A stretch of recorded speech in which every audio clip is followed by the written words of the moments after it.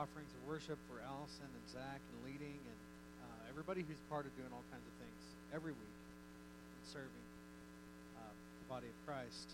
Unfortunately, this morning I've got to start off with hard stuff that I would rather not.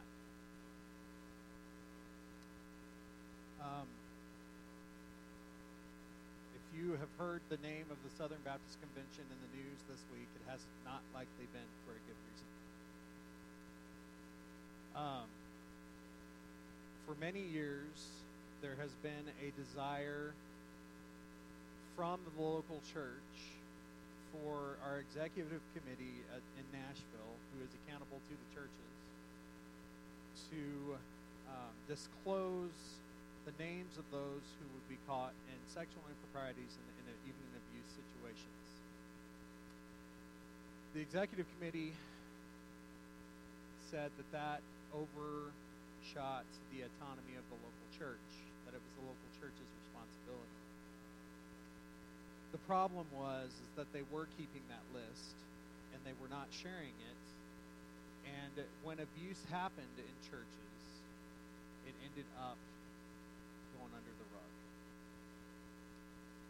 In the last several years, there's been a call from the churches and at the local level to the executive committee to make this known, to find out it is, and what's going on. And then the last week, that list was published, and there were more than 700 people on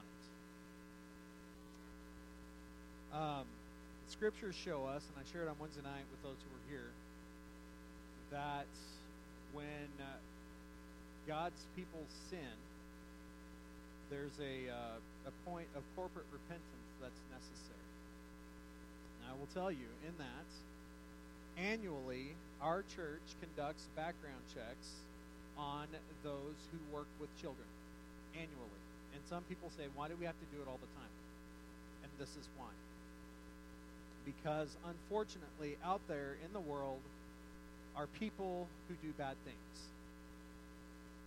And so when we get to the point of entrusting our children and seeking to reach our community, we need to realize that people must be above reproach. If you have been responsible for children in our church, sorry, my mouth is drying out on this. This is not something I really want to share. But a regular policy and something that we do annually is that we hand you a background check form and a code of ethics that you are required to sign. Our church, in the time I've been here, and I'm not sure beforehand, but we have actually been requested to help other churches because of our policy. So in a lot of ways, we are doing the right things. And I can say in our church and in the churches in our association that we know of, such improprieties have not taken place. Fortunately, at the state level, there were a few on the list in there in the past that had happened, but their names were published. And if you sin in private, it gets revealed in public, guys. It's what happens.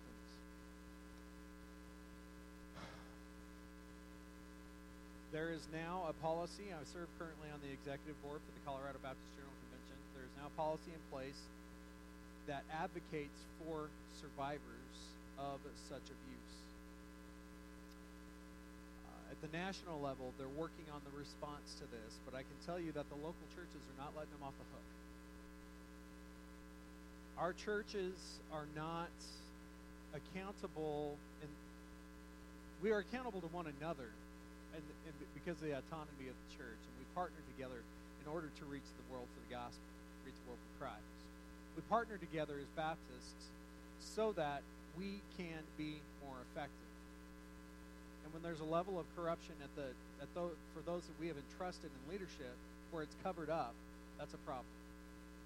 And there's no excuse for it. And now that we know about it, it's coming out into the light. Can't say I've been involved in any of that, but I can tell you I've been not a happy camper about this week, and those who I've had conversations with about it know that. We fully support, and I'm making that blanket statement, fully support clear investigations of what's going on and accountability for the sin and the crimes that would be committed. Because you're accountable to God and you're accountable to the law for such things. But I can say with confidence that in my tenure here, and I think throughout the history of this body, which was formed in 1952, we have not had such improprieties at the criminal level of what we saw in that list come to light. However, because of the corporate nature of sin, people like us have to realize that we need to take responsibility and bring these things to accountability. Does that make sense? So, we will advocate for the survivors of such abuse. We will be a place of protection. We will be bold in requiring a lot from those that are in leadership over kids, and without apology. I am not apologizing for that. If we want to reach our community, we need to be above reproach. And so, we know that every human is a sinner. But we are also told to confess our sins and pray for another so that we might be healed. So, with that, that is not a formal statement. I suppose it's a formal statement, but I didn't script it. I will say that, again, to say I'm angry about what happened is probably an understatement. It is an understatement. When the report came out last Sunday evening, I read about it. I breezed through a lot of it. It's almost 300 pages. And I didn't sleep well. Then I had a meeting in Denver on Monday, and we talked about these things. We, as the body of Christ, must not tolerate sin. And when that sin is discovered, we must be call the sinner into accountability. That's what Christ did.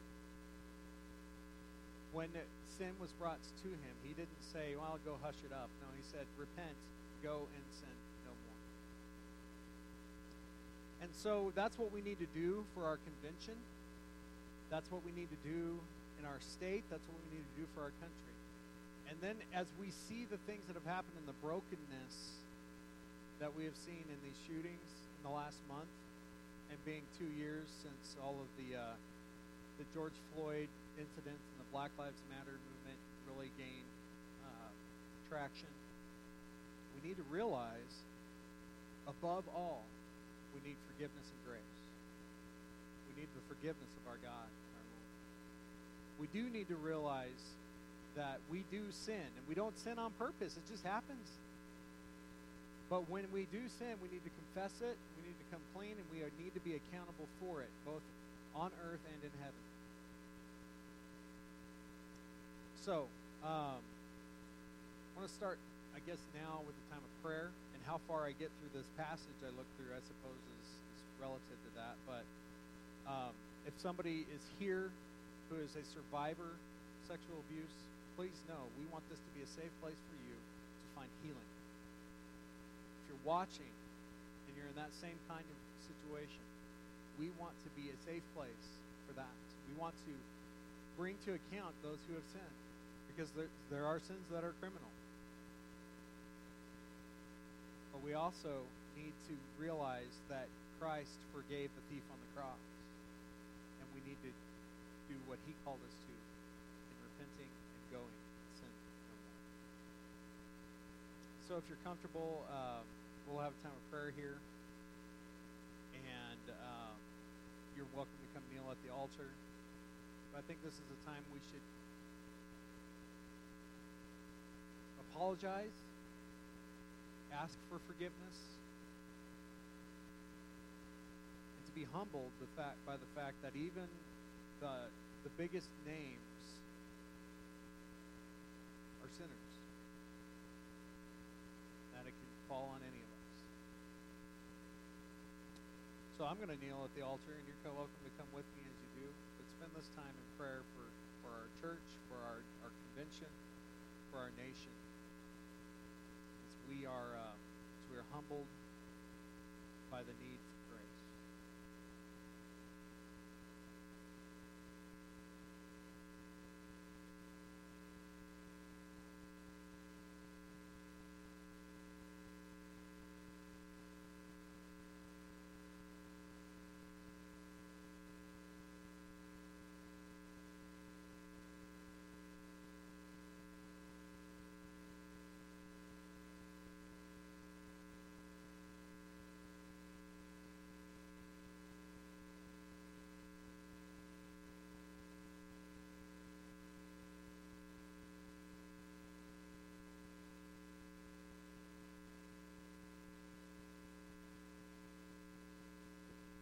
Father, you are alone worthy of praise.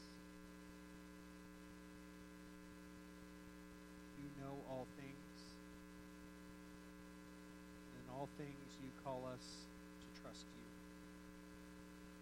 We are sinners. We need a Savior. You brought us Jesus, your Son. Lord, for our individual sin now, I pray that we would realize our need for you, that we would confess that to you. I pray, Lord, that you teach us what it means to turn away from that and turn back to you. I pray, Lord, that we would just grow in trust of you in your name.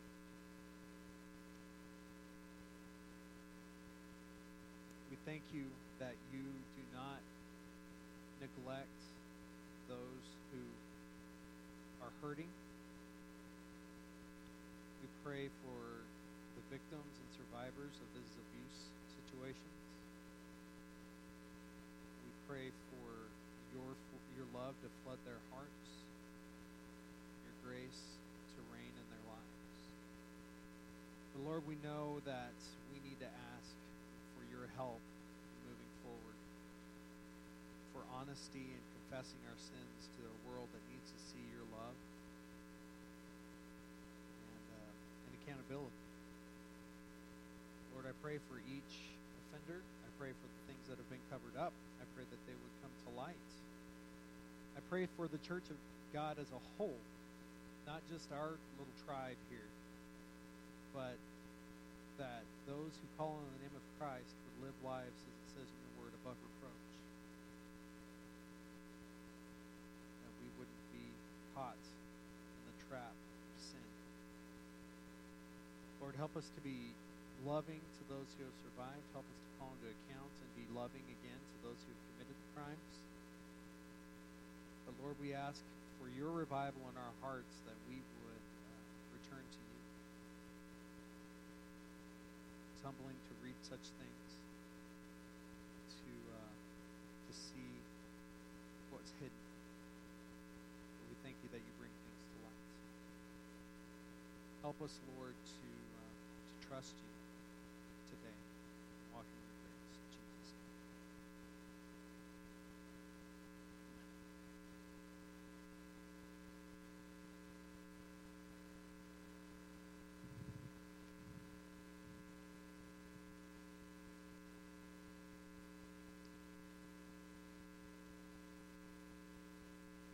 Galatians chapter 3, where we find ourselves today, and I'm not sure how far I'll get to this, but I think the text applies. That's one of my beliefs in life, is that whatever it is, the Bible applies. We are sinners in need of a Savior. And the work of the law, the works of the law cannot save us. And in the next couple of weeks, I may come back to this passage a little now because, unfortunately, I had to address that this morning. But in the next couple of weeks, we really look at what the Apostle Paul says about living by faith, by trusting the Lord. Thankfully, the things that we do cannot save us.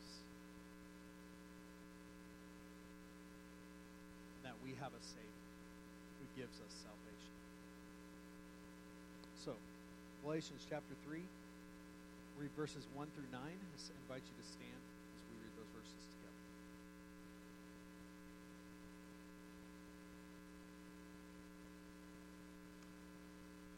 O foolish Galatians, who has bewitched you? It was before your eyes that Jesus Christ was publicly portrayed as crucified. Let me ask you only this. Did you receive the Spirit by works of the law or by hearing with faith? Are you so foolish? Having begun by the Spirit, are you now being perfected by the flesh? Did you suffer so many things in vain, if indeed it was in vain? Does he who supplies the Spirit to you and works miracles among you do so by works of the law or by hearing with faith, just as Abraham believed God and it was counted to him as righteousness? Know then that it is those of faith who are the sons of Abraham. And the Scripture, foreseeing that God would justify the Gentiles by faith, preached the gospel beforehand to Abraham, saying, "In you shall all the nations be blessed." So then, those who are of faith are blessed along with Abraham, the man of faith. Lord, we praise you that our salvation comes by faith alone, through your grace. I pray that you would remind us and comfort us that today. In Jesus' name, amen.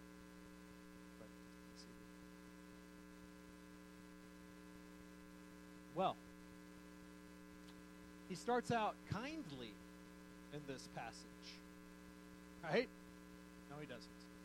"O foolish Galatians." Now, plainly stated, this is not kind language. Basically, he's saying, you people are idiots. Now, that's not very nice. And that's not how we want to tell our kids to treat one another, right? But sometimes it's what you need to hear. And this, Paul, just after these amazing verses where he shows us, these passages, verses 19 and 20, the kind of the thesis statement of the entire book of Galatians, "For through the law I died to the law, so that I might live to God. I have been crucified with Christ. It is no longer I who live, but Christ who lives in me. And the life I live, now live in the flesh. I live by faith in the Son of God, who loved me and gave himself for me." And he gives this picture of the foolishness of trying to be redeemed by what you can do yourself. And I think, as I began the message today, the time of the message at least, we can see what can happen when we try to justify ourselves. We end up covering up things that never should have happened in the first place. And so when we look at the law, and this being the law, you look at the first 5 books of the Bible, right? I just started in Deuteronomy this morning in my daily Bible reading, yesterday morning. You've got this much of the Bible to get through when you get through the law. I don't know about you, but that's a lot. Correct? It's a lot there. Paul's saying that if you try to follow all those rules, you're a fool. Now, it doesn't mean that the rules are bad.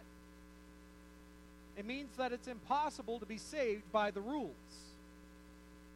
And so Paul now is looking at this passage and he's saying, do not think that you can save yourself by anything you can do. And the picture that he uses, we've talked about it already, is circumcision. An act on your own body cannot save you. And if you do it in order to be saved, you're basically calling yourself condemned already.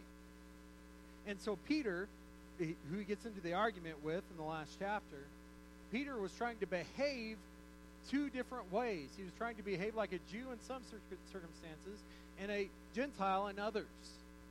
And he was trying to impress the Jews basically so they would leave him alone, so that they could say, "Oh, look, Peter's got his stuff together."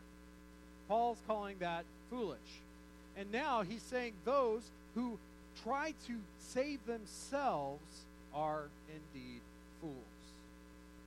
This picture of trying to save yourself, he describes as deception, as spiritual deception, and even demonic. How do we know that? Because of the next line.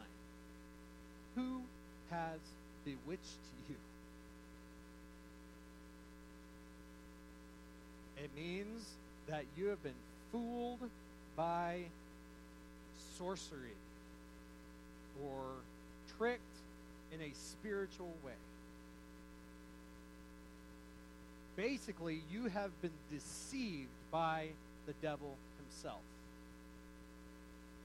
If you think you can save yourself, eternity has another thing coming. It was before your eyes that Jesus Christ was publicly portrayed as crucified. Now, what does that mean? That means that Jesus himself, being sinless, takes the blame that we all deserve, the sentence that is death, upon himself. That he takes the sin of the world, and those who trust in him believe that he has taken that sin with him. That penalty, that sentence of death. Now, in this flesh, our lives will end. And as a matter of fact, if you are breathing right now, you are in the process of dying.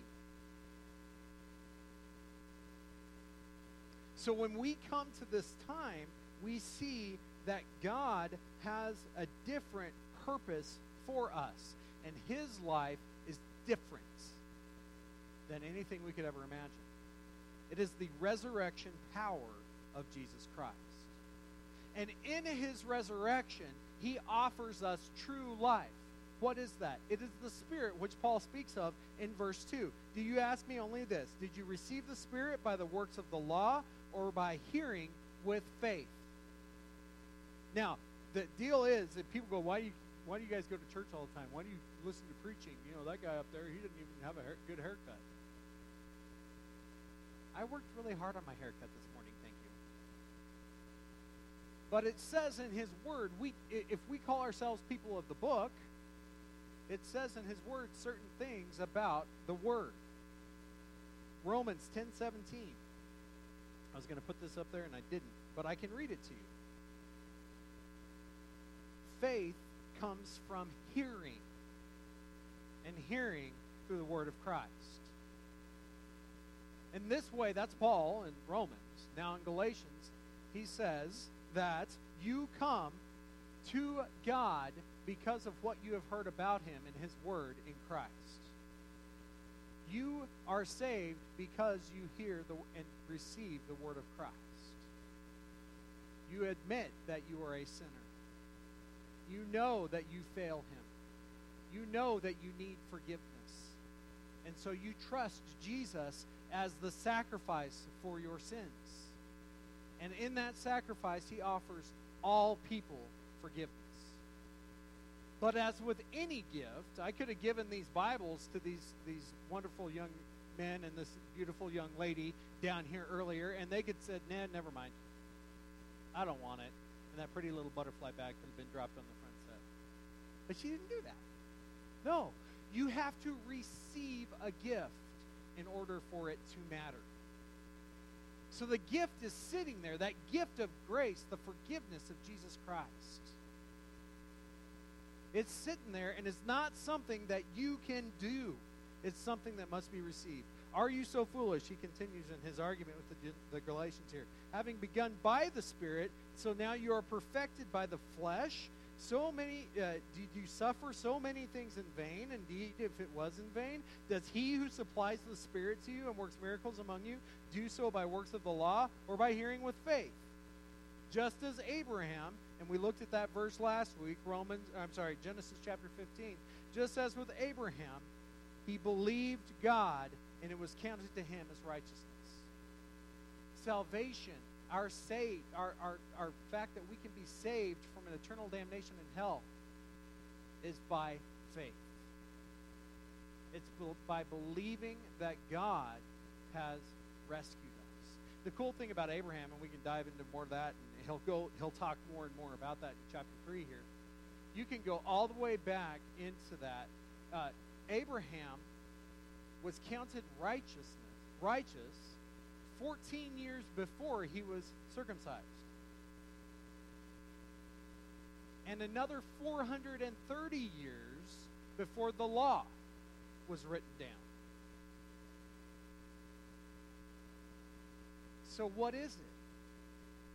Are you saved by works, or are you saved by trusting God? It's always been about faith. It's always realizing that we need help. Cannot do this ourselves. And this moments like this in the life of our nation and even in our tribe and our faith here, we realize that we cannot do this by ourselves. righteous are saved by faith. So how do you know that you belong to Christ? That you belong to God? Verse 7 shares something about that. Know then that it is those of faith who are the sons of Abraham. And the scripture, foreseeing that God would justify the Gentiles by faith, preached the gospel beforehand to Abraham, and saying, in you all the nations shall be blessed. Now, they didn't have YouTube. They didn't have the word even written down at that point. It was just a promise between a man and the God who he trusted. And friends, we have his word, but that's what it's still about. It's about walking by faith. I can't explain to you why bad things happen, except that we are sinners.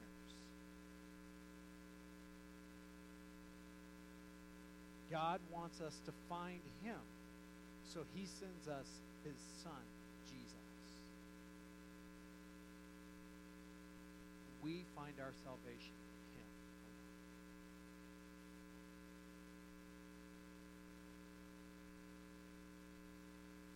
And this day, and in the days ahead, the only thing that we can do about the past is repent. And part of that is confessing. Part of that is making the next good decision and making choices that bless the Lord. And we might want to cast blame on somebody who has done something bad and covered it up, and there's been lots of people who've made lots of mistakes. But one sin brought death. And it wasn't even one of the big ones that we would put on the big list. It was a little white lie. It was an act of disobedience. The wage of sin is death, but the gift of God is eternal life in Jesus Christ. We need God's grace now more than ever. We need to be accountable to one another as a local body. We need those local bodies to work together to hold the church as a whole into accountability, and that's happening. But most of all, we need to realize that God has offered the way of escape through Christ. Now, I didn't dive into a lot of theology on this, and Galatians 3 is full of a lot of good stuff. But I think it's a telling moment for us at this point, whether we look at graduations or we look at the things that happen in the world around us. There's one good way forward, and that's to trust him. So that's the question today. Do you trust him? We saw a testimony of one of our guys earlier in the video, and he get lost and all this other stuff, and I didn't want to, but you heard Jamie's story. Jamie's on his way back from Austin Beebe's wedding right now. Yeah, Austin Beebe got married again. Miracles happen. I got married. Miracles happen. I mean, God is good. But we see testimony of God's faithfulness through the trial. And God doesn't say we're not going to experience hard things, but he tells us to trust him through those hard things because he is good and he is righteous. So this day, who do you trust? You can follow all the rules, but all those rules you're going to end up breaking one of these days, and we're going to stand before the throne of God, and he's going to say, who do you say that I am? And what was Peter's answer? You're the Christ, the Son. So the question today, as Joshua asked the children of Israel, who do you serve? As for me and my house, we